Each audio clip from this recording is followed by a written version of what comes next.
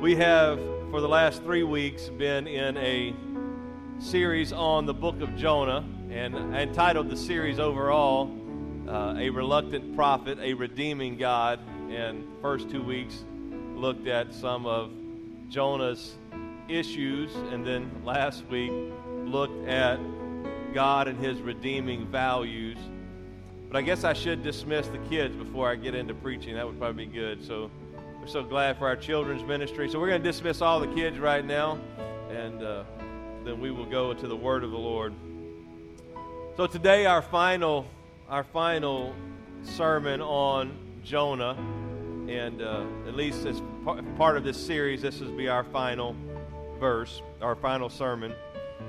And it is the last chapter of the book of Jonah, and we're going to read the whole chapter here and then look at how we can align ourselves and our hearts with the heart of God.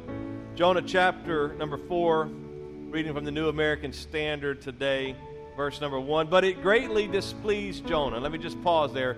If you remember, the last verse of chapter 3 was God relented and changed from wiping out the Ninevites.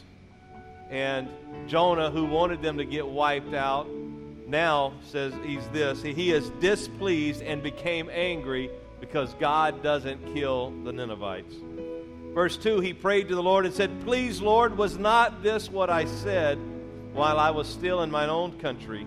Therefore, in order to forestall this, I fled to Tarshish, for I knew that you are a gracious and compassionate God, slow to anger and abundant in loving kindness, and one who relents concerning calamity.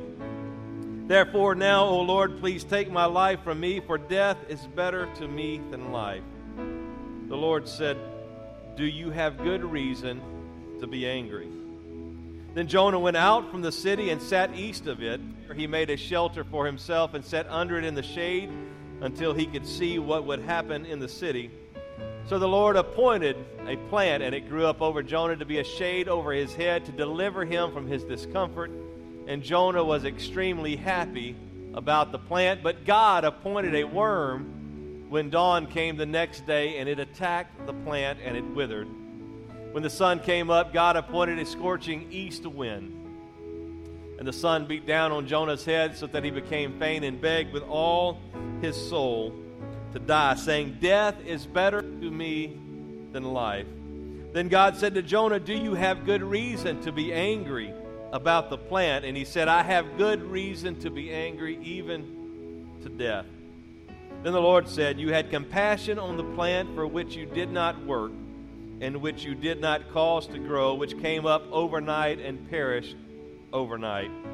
Should I not have compassion on Nineveh, the great city in which there are more than 120,000 persons who do not know the difference between their right hand and their left, as well as many animals?" And so I want to preach for a little bit on alignment with the heart of God. Alignment with the heart of God. And I see that I put the wrong title up there, so I didn't get that changed. Normally in a church you could blame the sound people or the AV people, but that's all my fault, so there we go. Well, I'm going to preach today not about a redeeming God, but alignment with the heart of God. Now, I was raised in Louisiana. I was born in Mississippi, raised in Louisiana, and don't hold that against me, but I don't speak real good English. I slur my words together. I drop syllables, and as part of that culture, and I was around, I lived in and around Baton Rouge, but never fully in the city, but I had a lot of friends that were in rural settings, rural areas, and they were frequently hunters. They liked to hunt, they liked to fish, they liked to do all kinds of outdoor things, and a number of them had hunting dogs. Anybody ever been around hunting dogs? A few people. My father-in-law used to have some, but I had some friends that had these blue tick hounds. And I looked up blue ticks last night. Blue tick hounds, they actually originated back around the time of George Washington when he was given some dogs by a French person, and they began to breed them and all of this. But one of the interesting things, at least about the blue tick hound dogs, that I was around, and I don't know if this is true of all of them, they couldn't walk facing forward. They always would walk kind of on an angle, sideways. And I thought that was hilarious to watch this dog. They're facing this way, but they're walking on an angle. And I'm like, why would they do that? It was always interesting to me. And then I noticed, shortly after I first saw that, I noticed this, and I've seen it numerous times, vehicles going down the road on an angle. Anybody ever seen that? And it's usually trucks, mostly pickup trucks. I don't know why that is. Maybe there's something with the suspension, but the truck is going down the road, and it's in its lane, but it's a little bit off center. It's not quite lined up like it's supposed to be, and it's just something a little odd about that.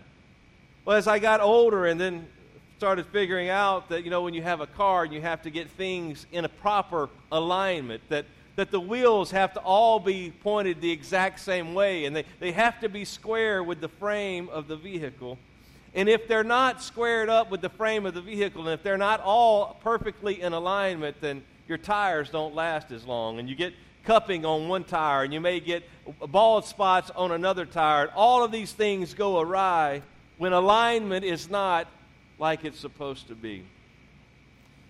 And if you were a mechanic, you could probably tell a lot more than that, but I had even heard this, and whenever we came here, I experienced it for the first time, probably, at least with my driving, that because of the portable situation that the church was in, we bought a 3/4-ton four-wheel drive truck to pull this 10,000-pound trailer, and it started having issues with the four-wheel drive, and what I discovered is that if you're on dry ground and the four-wheel drive is engaged, you're on dry pavement, it just doesn't operate very good.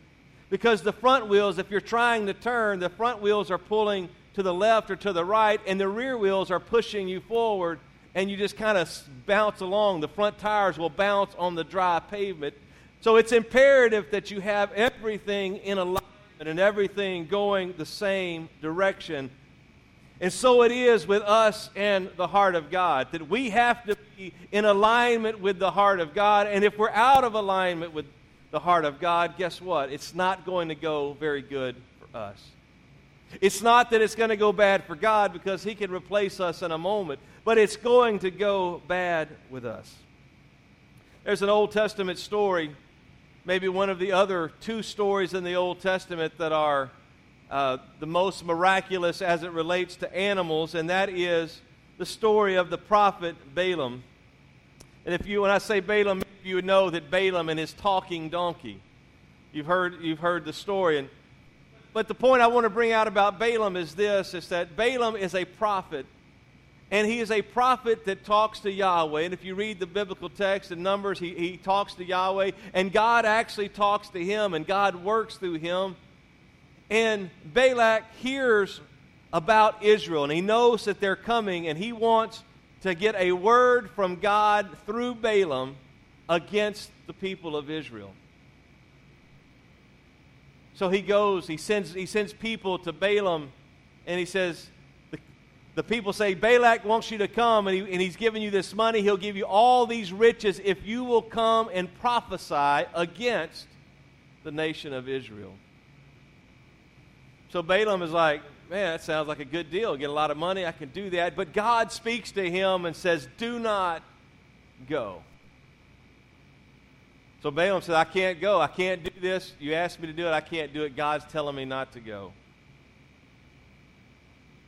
So then God speaks to him later, and he says, if they come back and ask you, then you can go, but you can only prophesy what I tell you. And so the next morning, Balaam doesn't wait for them to come back and petition him. He just gets up, he saddles his donkey, and he's like, hey, I'm going with you. I changed my mind. And God gets angry at Balaam, because Balaam is not out to do the will of God. He's out to get money. He's out to get paid for prophesying. And so it is at that point that the angel of the Lord stands in the way, and the flaming sword, and the donkey can see the angel.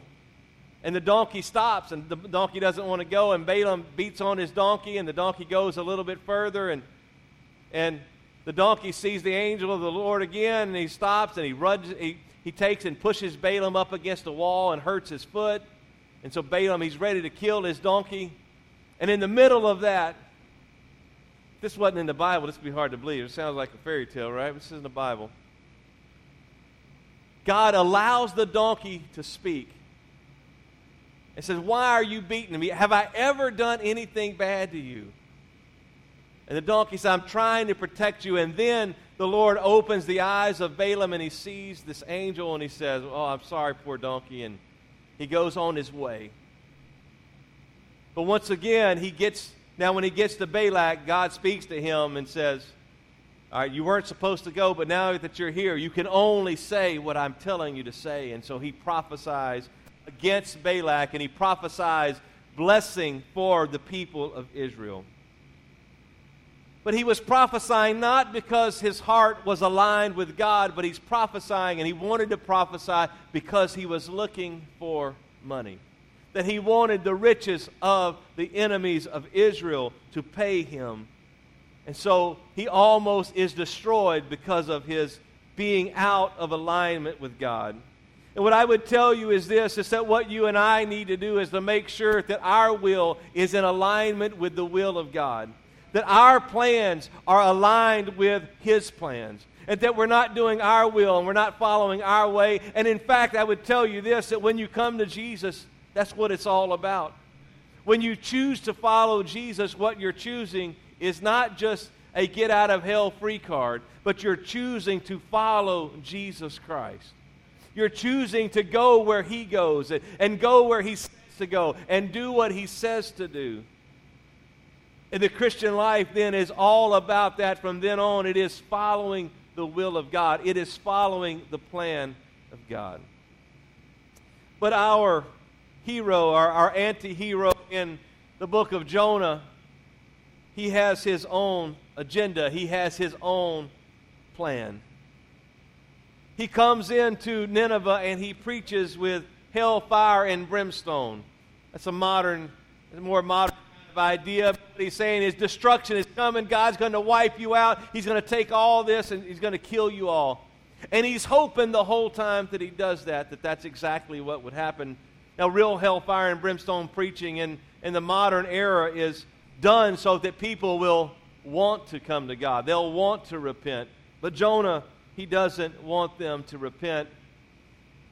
One of my professors in college and one of the greatest preachers I know, he preached a message about the book of Jonah. It was actually at my ordination service, and his title was this: The World's Worst Preacher and the World's Greatest Revival. He talked about the fact that Jonah wanted all of these people to die, and that's exactly what he wanted. He wanted the Ninevites to die.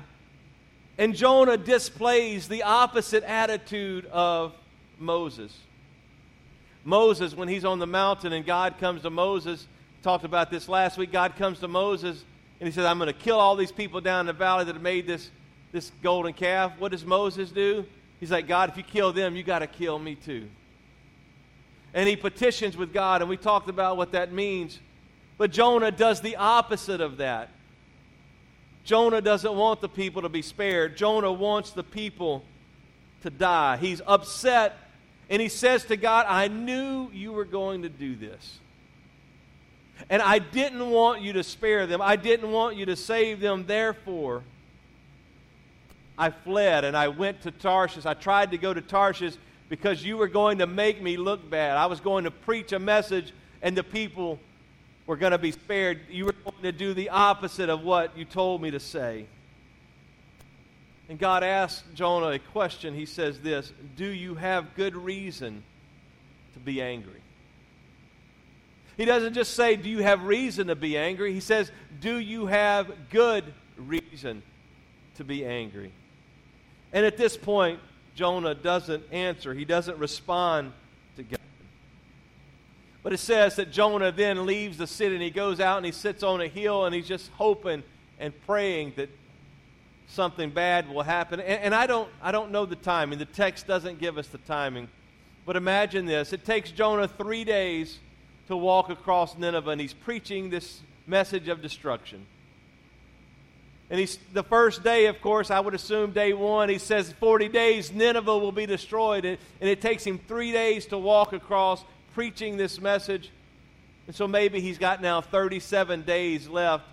But he already knows God has changed his mind.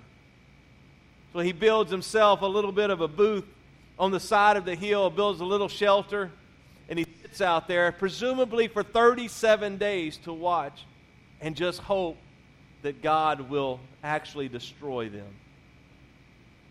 The Bible doesn't give us that exact timing, so maybe it's at the end of the 40 days when he gets out there and he gives us some extra time, but he makes a place to watch the action. He wants to see God destroy these people. He's obviously not very good at shelter making because he's sitting out there in the wind and the sun, and he's getting bothered by this, and God decides to grow a plant. That overnight God just springs up a plant and give him shade, and it's got broad leafy bushes and leaves on it, and experts would tell you that it was probably a castor oil plant. It grows in that region, and it's got the leaves that are broad. And Jonah's like, man, this is great. I got me a plant. I got me some shade. And then God sends a worm. And Jonah wakes up the next day, and the worm eats through the plant, and the plant withers and dies. And Jonah's all dismayed, and God, he doesn't do anything part way. I don't know if you've seen this in this story. He doesn't do anything part way. I mean, a great storm, prepares a fish. He does all of these things. He does it all well. And now he says, well, watch this. Now he has no shade, and he sends a scorching east wind. And that east wind in the Bible typically is a negative action. When God sends an east wind, it's usually not a good thing. But maybe in this case, it's just because Jonah is on the east side of the city, and God creates this wind between the city and Jonah, and just blowing in Jonah's face, and he's experienced this scorching east wind. It's like the hair dryer's turned on, it's just blowing him in the face. And the sun comes down and it scorches him. And Jonah's pretty upset about all of this. And God asks him a second question. In fact, it's identical to the first one, but it is this: do you have good reason to be angry about, this time, angry about the plant?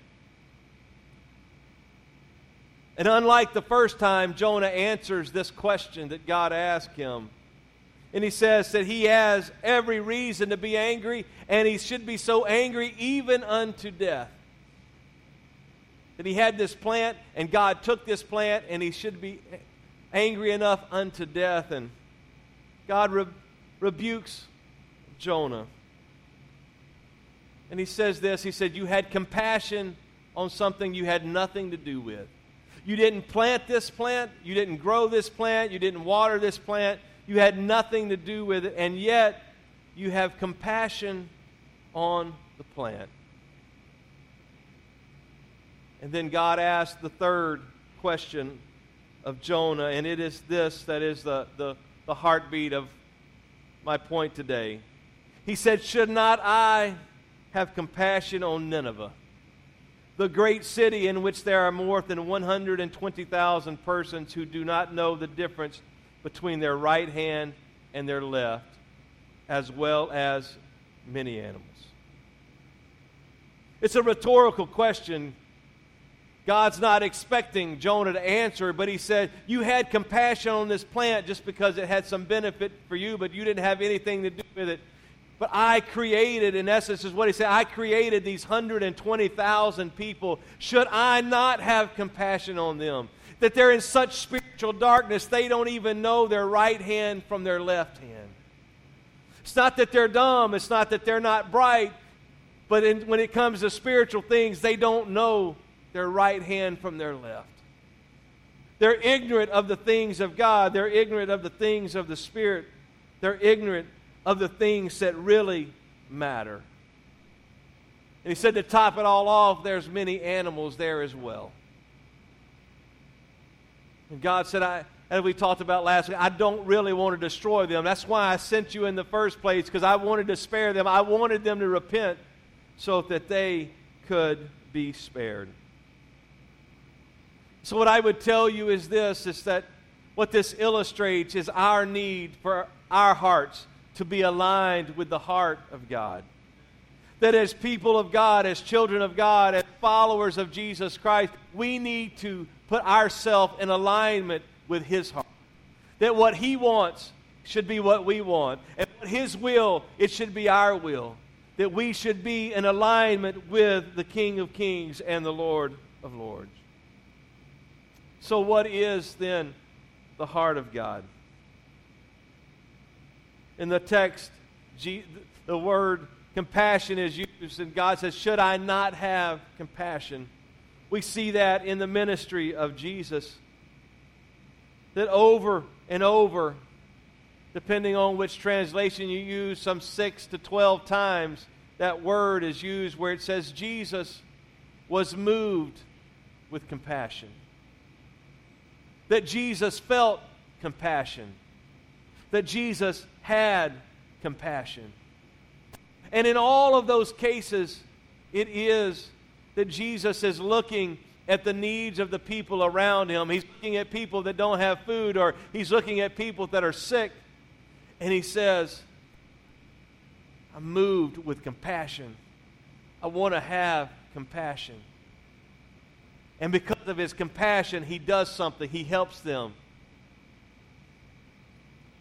I hadn't planned on mentioning this, and if you know me, you know my temperament, personality. I'm, to use the old language, I'm fairly choleric, which means I'm task-oriented. Let's get the task done, and then the people sometimes, they get in the way of the task. Well, you know, they just kind of get ran over in the process, and He's still working on me, though. I'm getting better. But at the same time that I have all of this task-oriented nature, and I want to get the job done, I am easily moved to tears by various things that I see. When you tell me a sad story, man, I'll be crying with you. I'll hide it. I don't want you to know that. Watching some sad thing on a movie or documentary or whatever, man, I'll be wiping tears away, hiding. So I don't want you to know that I would actually be sentimental, but I wouldn't say that I'm compassionate. So don't get me wrong. I'm not bragging on myself, but I'm frequently touched by things like that. And shortly before we left St. Louis, I was in an Olive Garden, and this is probably only a tiny measure of what Jesus experienced. But I'm sitting in Olive Garden eating lunch one day, and a family is there with a special needs child, handicapped, in a wheelchair, and a variety of obviously health issues that were going on. And as I watched their interaction, the parents' interaction with this child, I had to look away because I was almost moved to tears at the plight and the situation of that child and what the parents were going through as they tried to take care of this child that they loved. And maybe that's what Jesus experienced when He looked at people who were blind or lame or had all of these issues. But He would look at them and He was moved with compassion. And so because of that, He would heal them. He would take them out of their situation. But even beyond that, He is a God who touches and He does heal. He's a God who wants to make our lives frequently better as He shows us His love. The greatest thing that He did was to come to seek and to save the lost. That the ministry of Jesus was all about seeking and saving the lost. It wasn't just to heal people, otherwise He would have never went to the cross. He could have just kept healing people, but it was to come to seek and to save the lost.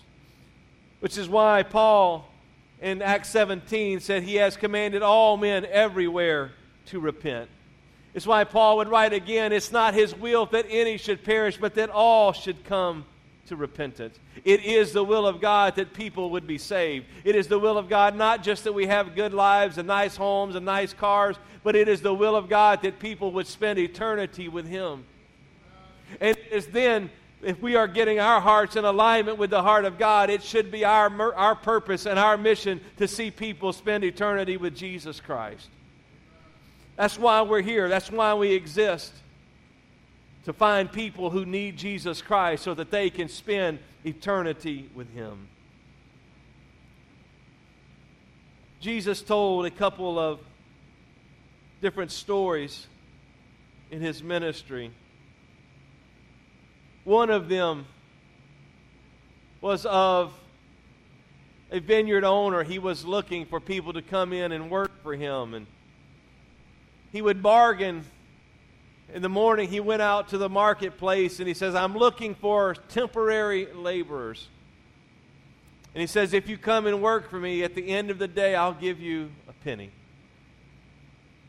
Penny was worth a little bit more back then than it is today. He said, if you come and work, I'll give you a penny. And there's about 12 hours in the workday.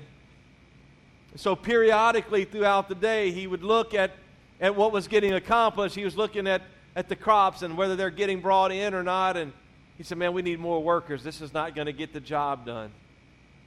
He would go back to the marketplace and he would look for people that weren't working. And he said, if you come and work for me, at the end of the day, I'll give you a penny. He goes out again at the 11th hour. It's almost the end of the day. It's almost the end of the work day, and the work has got to get done. He said, I still need more laborers.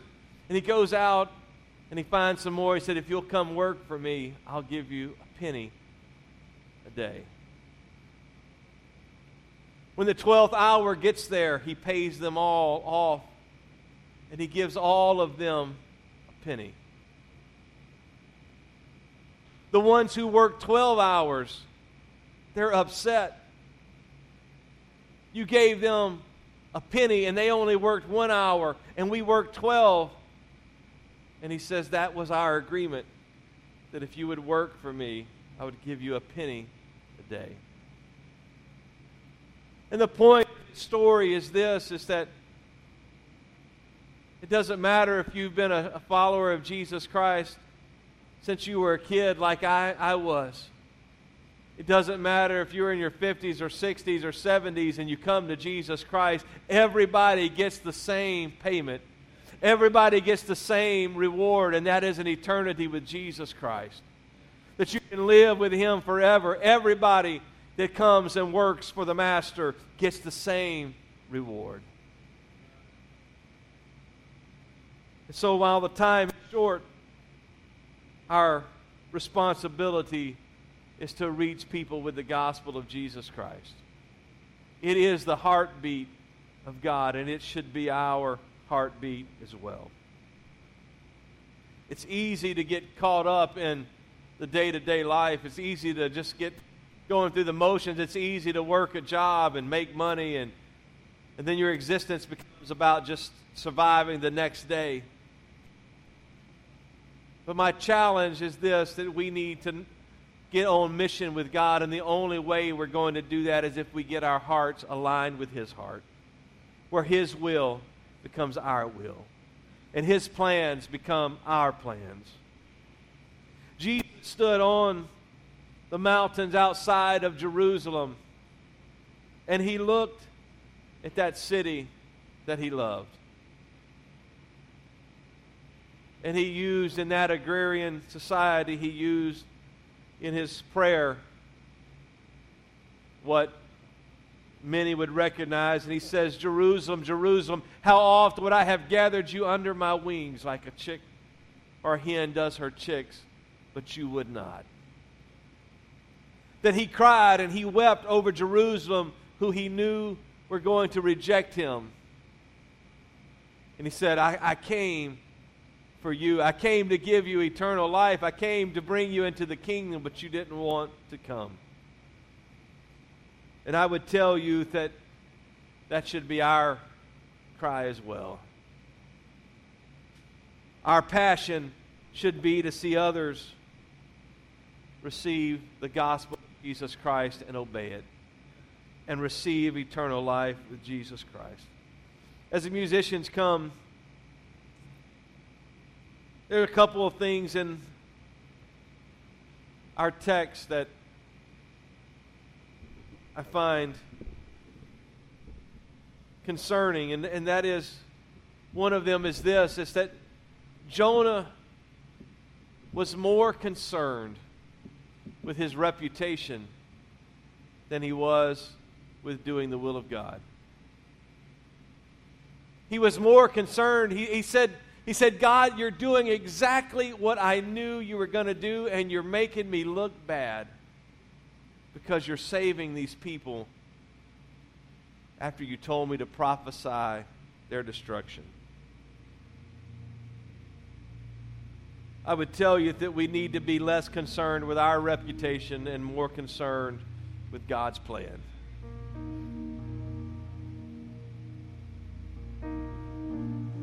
You know, the number one, this is purely anecdotal, but I'll tell you for me, and I think it's true for most, that the primary reason people don't share the gospel with others, it's not because they don't believe it. It's not because they don't think people need it. It's because they're afraid of rejection. What are they going to think of me if I tell them that they need to come and find out about this Jesus that I'm serving? What if they don't agree with me? And we're just like Jonah, we're more concerned with our reputation and our feelings than we are over the people that Jesus Christ came to reach. His will should be our will, and His purpose should be our purpose. And we should love what He loves. And Jonah cared more about himself and that plant that gave him shade than he did about the 120,000 people and all of the animals in the city of Nineveh. Maybe Jerry Jones rightly said, the world's worst preacher, the world's greatest revival. So the question is, what are you going to do with what He has given to you?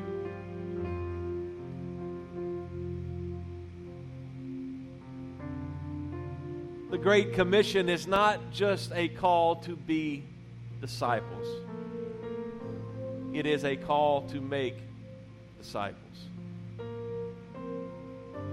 It's not a call just to see how mature that you can be and that you are supposed to obey everything that Jesus said and got myself right. You're supposed to do that.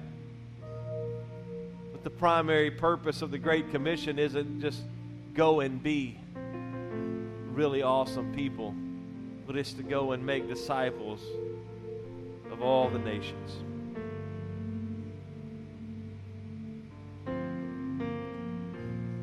I referenced this time period in my life a few weeks ago, and I was working for the Postal Service in Lee Summit, and I'd prayed. There seems to be a pattern when you're a teenager and maybe a young adult, that especially if you've been raised in this, that you go through a season where, man, you're really zealous and passionate for the things of God. And unfortunately, as people get older, they lose some of that. And so I was in this time of significant spiritual growth, and I'd prayed for the fruit of the Spirit. I prayed for God to, what I really wanted was Him just to give me the fruit of the Spirit. I mean, I didn't want to have to learn I didn't want to mature and just over time and over situations and pain. And I referenced that part. But one of the things I prayed, and I was driving through Lee Summit doing my mail route, and I had prayed. I said, God, let me feel what you feel. And I don't even know that I had prayed it that day, but I'm driving through and feeling this overwhelming burden and compassion for these people that I didn't even know. I'm just delivering their mail. I don't know them. I'm driving through nice neighborhoods. And as I felt all of that, I started weeping would probably be the right word, as I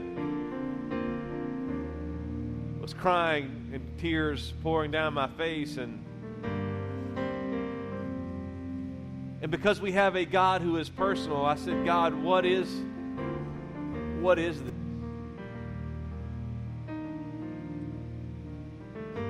And it wasn't an audible voice, but he answered and said, you asked to feel what I feel. And I can only imagine that that's what Jesus felt. And only in a small part. I'm sure I couldn't even handle even half of what he felt. But as he's overlooked the city of Jerusalem, and he said, Jerusalem, Jerusalem, how oft would I have gathered you like a hen does her chicks, but you would not.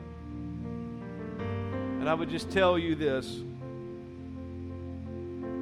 that the heartbeat of God is for everybody you meet to find him. For everybody you meet to hear the gospel and to respond to the gospel and to obey the gospel. That the will of God is for everybody you know and to come in contact with, that they would obey the gospel and follow Jesus in his death, burial, and resurrection through repentance and water baptism and the infilling of the Holy Ghost. That's what he wants. The question is that what we want? So my prayer today is this, as you stand together. It's that you would know this, that God loves people. That you know that God loves you. In the same measure that he loves you, he loves all the people that you meet. And all the people in your family and all of your friends and all of your co-workers. That he loves them as much as he loves you, and he wants them to find what you have found. He wants them to experience the saving message of Jesus Christ. So as they begin to sing, would you just pray that God would give you a love for the lost today? That he would give you a compassion for those who don't know the gospel. That he would give you a burden, that he would give you boldness to share the gospel of Jesus Christ, that we wouldn't be like Jonah, but we would align our hearts with God's heart, and that we would share the gospel of Jesus Christ. Would you pray that right now as they begin to sing? Jesus, we want to do your will. We want to accomplish your purpose today. We want to be everything that you've called us to be, Jesus. Give myself away.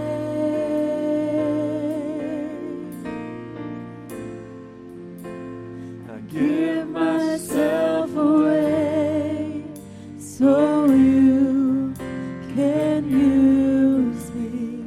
I give myself away. Yes, we do. I give myself away so you can use me. I give myself away.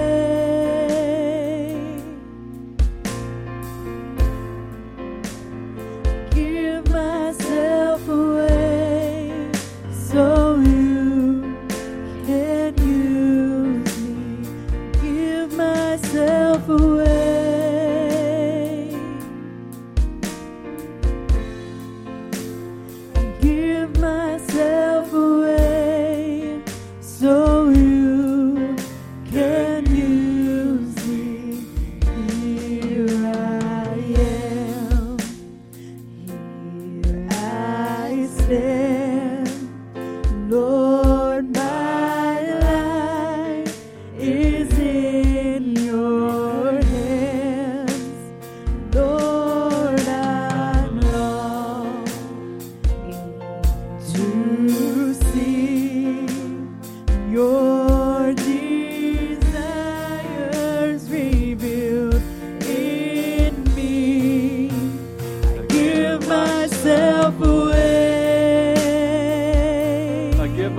myself away, Lord. I give myself away so you can use me. I give myself away. I give myself away, Lord. I Give myself away so you can use me. My life is not my own. To you I belong. I give myself to you. My life is not my own. Lord, so to you I belong. I give myself to you. I give myself away. Yes, I do, Lord. I Give myself away so you can use me. I give myself away. Oh, yes, Lord. I Give myself away so you can use me. So what does that mean, that song, I give myself away? That means that what he wants, we do. That means when we don't agree with the people we're around, we share the gospel anyway. When we have political differences, we share the gospel anyway. When we love them, we share the gospel. When it's family and it may hurt a relationship for them to hear about Jesus, but when we know that that's what they need, we share the gospel anyway. That we put his plan before our plan, his desire before our desire. We give ourselves away to him so that he can use us to accomplish his purpose. Father, thank you for your goodness to us. Thank you for your salvation that we find only in Jesus Christ. Thank you, Lord, that in your grace and in your providence we heard the message of salvation. Some of us, Lord, were born into families that were in relationship with you, that knew the whole gospel, and it wasn't our doing. It wasn't because we were anything special, but it was just by your grace. Some of us, Lord, we grew up in various other traditions and where the full gospel wasn't really explained or preached, but through your grace, we were able to hear it. We were able to respond to it. We were able to follow it. Not because we're special, but just because you were at work in us. Lord, I pray that you use us who have found your truth to share it with all of those who still need to hear. It is your plan of your kingdom, Lord, that people preach the gospel. Angels don't preach the gospel. Lord, you don't preach it, but you have chosen to work through those who are saved to preach the gospel to those who are lost. Help us to get on mission with your mission, to get our hearts in alignment with your heart. And Lord, in all of our growth and all of our maturing, you haven't called us just to reach a threshold of salvation, but you do want us to grow in our relationship with you and our knowledge of you. But don't let us focus so much on maturing in you that we forget the primary purpose of reaching others so that they too can experience an eternity with you. Give us a passion and a compassion, Lord, to see others saved, I pray. go far beyond the words of this message, and let your Spirit and your word convict and strengthen and touch hearts and lives. And we pray it all in Jesus' name. We'll have them sing it through a couple more times. God bless you so much. Thank you for being here today. Greet one another in a proper COVID-19 environment, socially distancing and all of that. Coffee and donuts still in the foyer. Help yourself to that. Thank you again. Look forward to seeing you on Thursday night and again next Sunday.